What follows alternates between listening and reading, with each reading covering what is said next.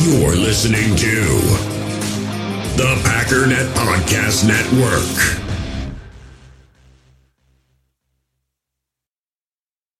We all have smartphones, and we all know they're pretty amazing, but they also can be amazingly distracting, especially when we're around other people. So US Cellular wants us to reset our relationship with our phones by putting down our phones for $5. That's right, a company that sells phones wants us to put down our phones. And to see what we find, learn more at uscellular.com/built for us.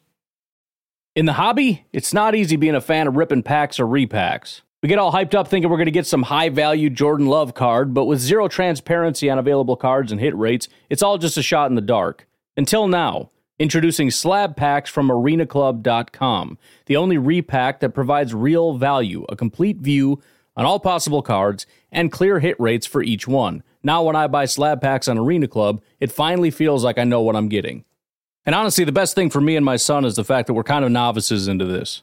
When I walk into a card shop with my son, and a card says it costs $40, kind of just taking his word for it that that's a good value.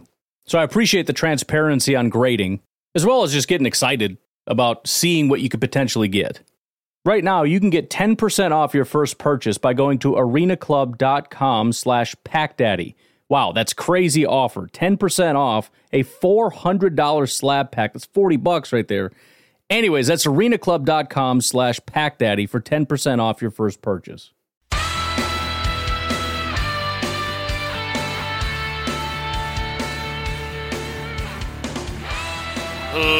Ladies and gentlemen, welcome once again to the Packernet Podcast. I am your host and resident fanalist, as always, Ryan Schlip. Check us out online, packernet.com. Find me on Twitter, pack_data. So I need today to be over with. I stupidly stayed up till about midnight thinking there might be some kind of answers, and then it just became clear. It probably around 10 o'clock I knew that we weren't going to know, but it was like addicting, like new information, like, ooh, you kind of get a little bit more, it's just, I don't know. So it wasn't until like midnight where I was like, dude, what exactly is the plan here? Because, what are we shooting for? And I realized I was in a lot of trouble. So I went to bed midnight-ish, alarm goes off at 3-ish, and it was perfect. I had that adrenaline rush of, ooh, check what's going on. And I did, and, I didn't learn anything, but still, I was awake. Just get up now. Nah, I'm just going to snooze for a minute. Yeah, right. Hour and a half later, I am now simultaneously deliriously tired and extraordinarily late. Technically, if I wrap this thing up in 18 minutes, I can go, to work on time, but that's absurd. Also, super awesome. I decided to skip the actual real pot of coffee, went for the instant coffee. And I don't know if this was 100% on accident or if there was a little bit of subconsciousness that took over. If you watched my tutorial on how to make instant coffee, the video that I put up a while ago, you'll realize that amateurs scoop and pros pour. I poured about half that that container into my cup.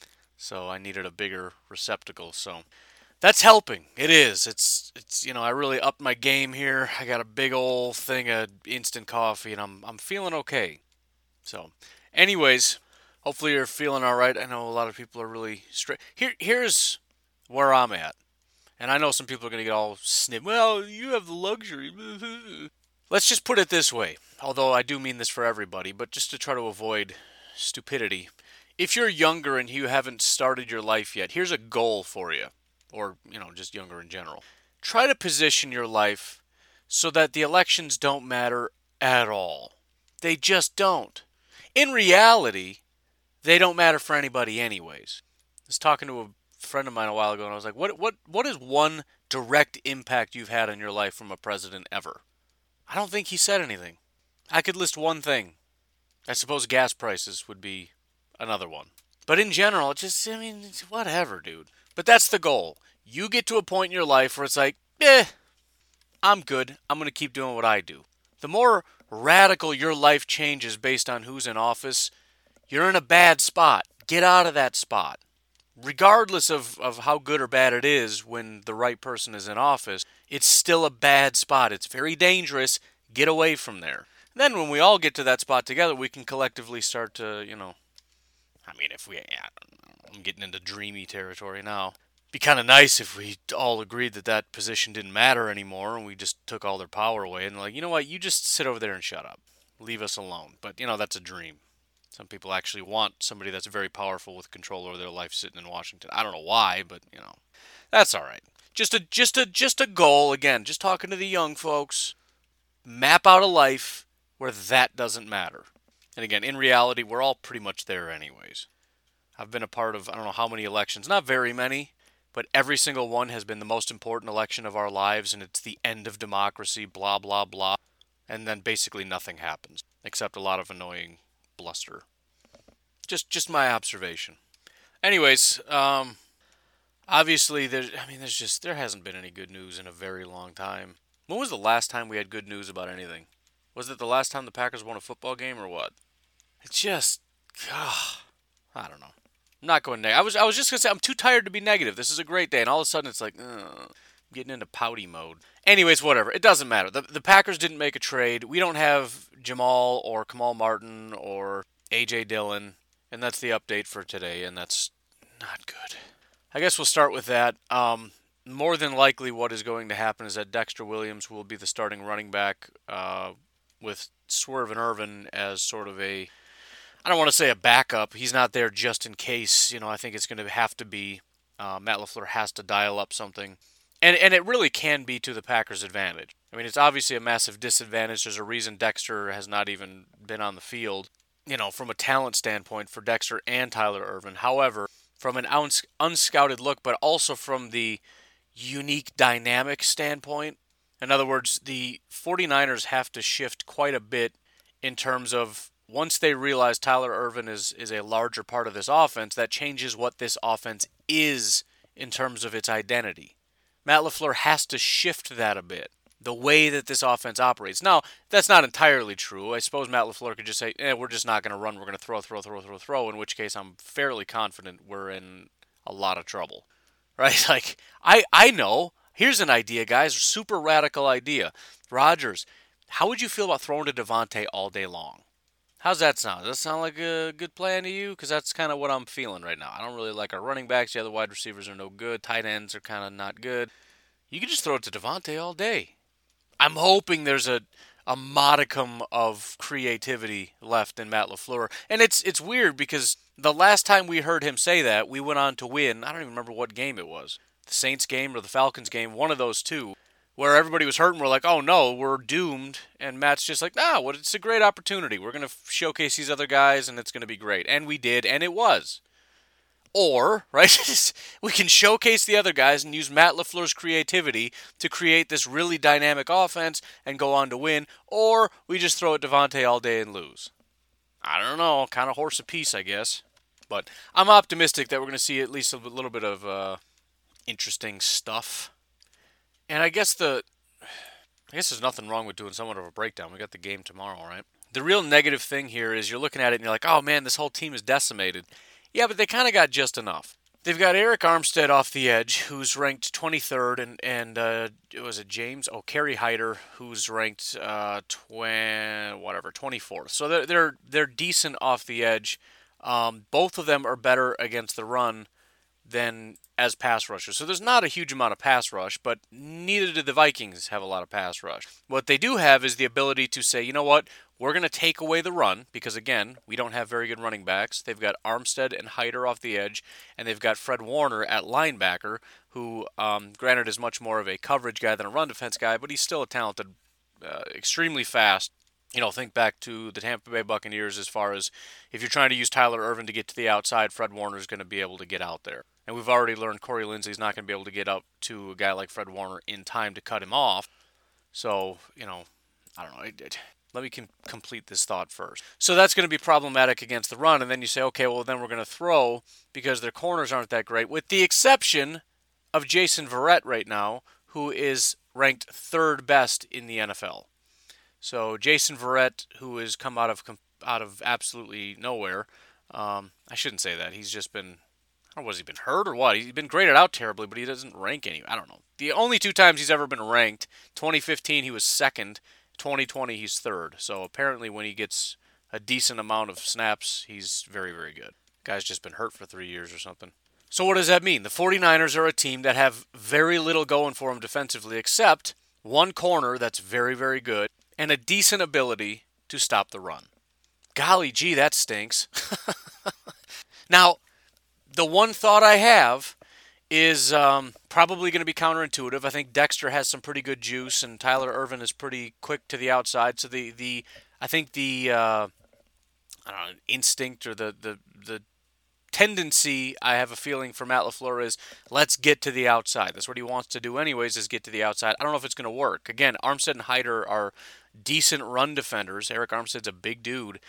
His ability to hold an edge with Warner flowing back and forth, making plays, and I'm not saying it's impossible, we can never get it done, but I just don't think that that's the best plan against this particular defense. However, same thing I thought about Tampa. They actually graded out really well against the run. I mean, I'm talking about our offensive line was very good run blocking. They graded out well, but yet it's like, well, guys like Corey Linsley couldn't quite reach. Why? How is he grading out so well? The point is, he couldn't reach on the outside plays, but when it was up the middle, the guys in the middle of the defense, as well as the linebackers, aren't actually that good against the run. Now, there's different ways to be good against the run. You got linebackers that are really, really fast. You got the Roquans and the Warners and et cetera, that are just really quick. And if they have a free running lane to a running back, they'll flow there and take him down. Then you've got sort of the old school linebackers that apparently just don't really exist anymore, which is, I'm going to take on a block, shed that block, and bring down the running back. Guys like Warner aren't built that way. So I think if we're going to do it, let's just do it that way. Let's just play big man football. And I know we don't have our big man running backs this week, but oh well. Take on Javon Kinlaw, who's a smaller, pass rushy interior defensive lineman, and Dion Jordan, who's, same kind of situation, 6'6", 284. He's kind of like a Dean Lowry guy. Warner, who's 6'3", 236, the linebacker. These guys are built for speed.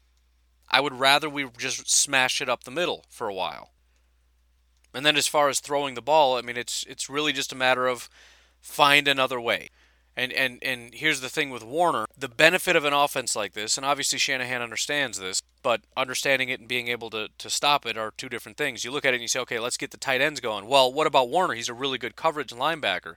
He can only do one of two things. If he's going to split out and cover a tight end, which you kind of think he probably won't, because you don't need to isolate him on a tight end because we don't have that big of a threat. Right? If Kittle was on the other side, you'd want your best coverage guy, whether it's a safety or a linebacker or whatever, to cover him, and really just lock him down. I don't think they're going to be all that threatened, so I don't know if he's going to be doing all that. So it's one of those things where you got to make Warner pick a poison, right? If you're going to, let's say, run outside zone, and you're going to fake that and roll out, and Warner bites, because again, you've got to be fast to the outside, you should have some open space. That's the benefit of this entire scheme. So Matt LaFleur, the point is, Matt LaFleur has to be the guy to take Warner out of this. And if he's hanging back when we're running these play fakes to make sure that we're not throwing, fine, then let's hand it off. Because if he's not flowing quickly enough, first of all, Corey Linsley needs to be able to reach up to Warner, and Tyler Ervin should be flying to the outside to be able to make a play. But again, it's going to come down to scheme, because if it's just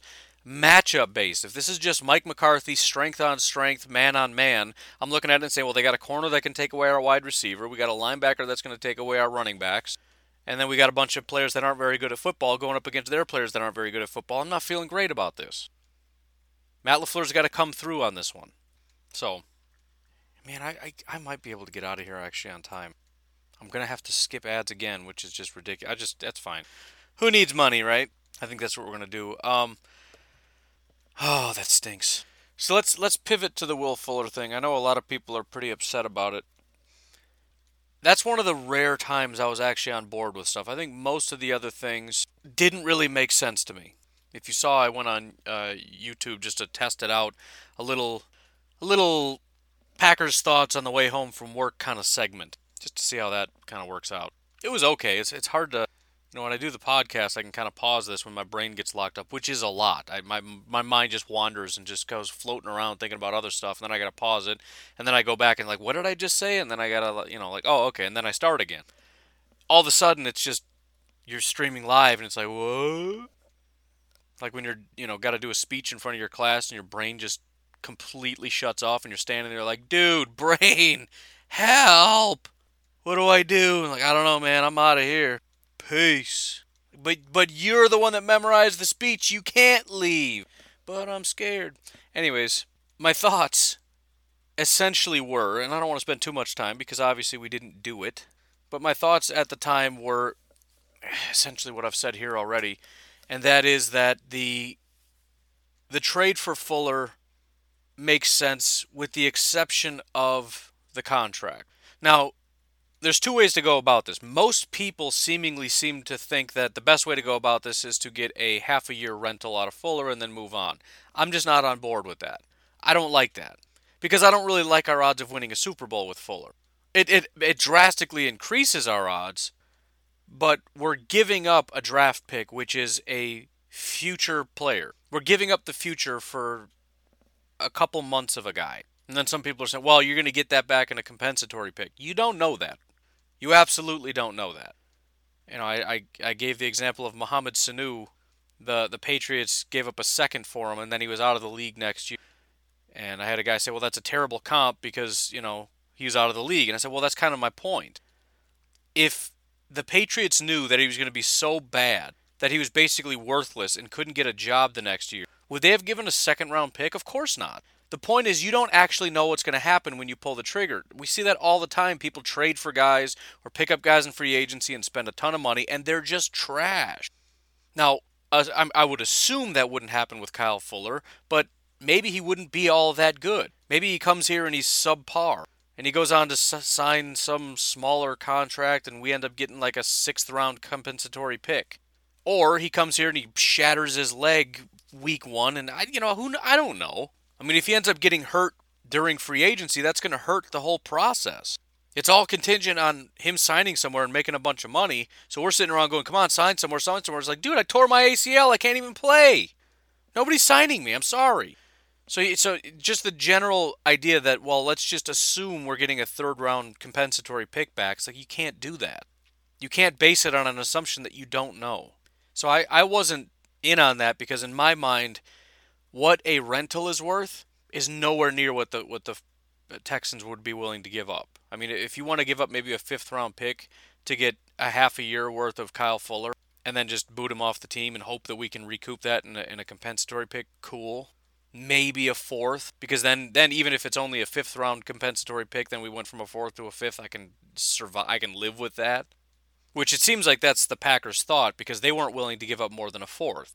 And the Texans wanted a 2nd-round pick. That's the report coming out, is that the Packers stayed steady on a 4th and the Texans wanted a 2nd, which kind of goes to prove my point. If they knew 1,000% they were getting a 3rd-round compensatory pick, they would give a 3rd for him. But nobody, not just the Packers. That's the other crazy thing about this. The Texans held firm on a 2nd, but they kept the Packers on the line this whole time. It was down to the wire with the Packers, meaning nobody was offering better than a 4th-round pick. So if everybody kicking and screaming about, oh, the Packers are just garbage, why wouldn't they do the deal? Probably for the same reason the 30 or the 30 other teams wouldn't do it either. 32 minus Packers and Texans. I mean, that's just... If you automatically could assume a 3rd, even if you didn't need a wide receiver, if you had a little bit of money, why wouldn't you just trade him for a 3rd?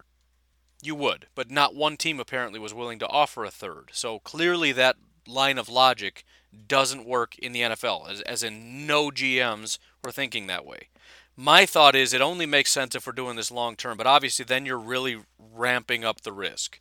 Because any what-ifs about his play get amplified. If he's bad or just not as good as you thought, and you're paying him long term, you're going to have to eat this for a long time, kind of similar to what we're getting with Preston and Billy and maybe Amos and Za'Darius too. I don't know. If these guys suddenly decide they don't want to play anymore, then that's kind of what happens, I guess. But it was just the only way that kind of made sense to me. If you're going to do it, it's not going to be for a rental. I'm just not interested. But again, then you're getting into a situation where you're paying 2 wide receivers big boy money when you're already tight on cap space. So in a way, neither side really made a whole lot of sense. But it does feel important, like massively important, that we get this figured out. And the problem is, see, this is the thing. There's 3 options. Short-term rental, which is a bad option because you're giving up too much for not enough. The long-term contract in which you're giving up long-term and you're paying way more than you should and you're really hurting yourself in terms of salary cap, not just for the guys you want to re-sign, but then you got to look at later on when you want to re-sign guys like Davante or Jair or whatever. Then there's the third option, which is do nothing, which at this point seems to mean we're going to keep losing, which also not a great option.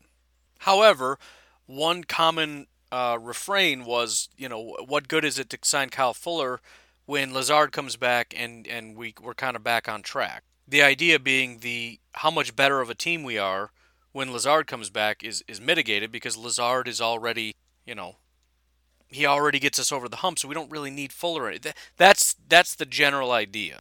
So I guess best case scenario, Lazard comes back very, very quickly, and Aaron Jones comes back very, very quickly, and we look back on this and say, how stupid was it that we actually wanted Kyle Fuller? Look how good this offense is.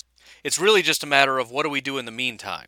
Because clearly, as long as we don't have Aaron Jones or Lazard, and we have, that isn't necessarily a knock on Jamal and AJ as far as their ability to run, but you think about what you can do in the passing game when you have guys like not just Aaron Jones, but Aaron Jones and Jamal both on the field at the same time. The amount of things defenses have to account for really just puts them in a bind and puts Matt LaFleur and Aaron Rodgers in a situation where you just overwhelm defenses, and that's why they look as good as they do. But when you start losing talent to that level, that's when it just becomes problematic. And the problem is things look problematic now. So when you think about the Fuller thing, it's not even a short-term rental in terms of just this second half of the year. It's just a couple weeks. I mean, if we get Lazard back after this week and Aaron Jones back after this week, we might already be back on track. So let's be optimistic and say find a way to win this week, and then we're good from here on. You say, well, we're not good because the defense is okay, but Fuller has nothing to do with the defense. The defense is problematic for way too many reasons to even try to comprehend. And the idea of going out and getting it, I would rather get Fuller than a defensive player, as I've already laid out, because this team, if it's going to win, if it's going to do anything, and the only reason Fuller even made sense is because of how good the offense was to start the season, because of the potential of what this offense can be if it has the right pieces. The point is we lost the pieces, and I'm saying let's go get a piece so that we can get back to where we were, because the first 4 weeks of the season when we had a great offense and no defense, we all thought Super Bowl was imminent. So the defense played no impact whatsoever in our thinking that the team was going to be a dominant team and possibly win a Super Bowl this year. So what's the point in going out and getting a garbage defensive piece that's not going to help us do anything? Like Quinnen Williams, who I don't think was even on the trade block to begin with. It does nothing. It doesn't move the needle. It doesn't help us stop the run. It doesn't help us get to the quarterback. It does nothing for us. If we're going to do anything this year, it's going to be because we get back to what we were when we started the season, which is one of the most dangerous offenses the Packers have ever put on a football field. We just need to get our guys back. Going forward, do we need to invest in wide receiver? Of course we do. Because apparently it's a very razor-thin thing where if we lose Lazard, we're done. We're cooked. We're toast. What would be nice is to get another dynamic wide receiver weapon so that if Lazard goes out, we still got two really good guys. Or if Davante goes out, we still got two really good guys. Or if the new guy goes out, we still got two really good guys. But in the meantime, this is where we're at. And this is going to be not a fun week. It's two teams that are beat up, that are not playing their game. It's going to come down to which coaching staff can come up with the best game plan to overcome the injuries and whatnot, and obviously that's not in Matt LaFleur's favor. We've seen what the 49ers have done in terms of coming up with a game plan against the Packers and the Packers' ability to come up with a game plan against the 49ers. It was pretty heavily in their favor. Not saying we can't win, I'm just saying let's just get through this week and hope that we get everybody back and get back on track, because right now, with just Davante and nobody else, we're just not a good team, period. And it doesn't matter who we win or against or lose against.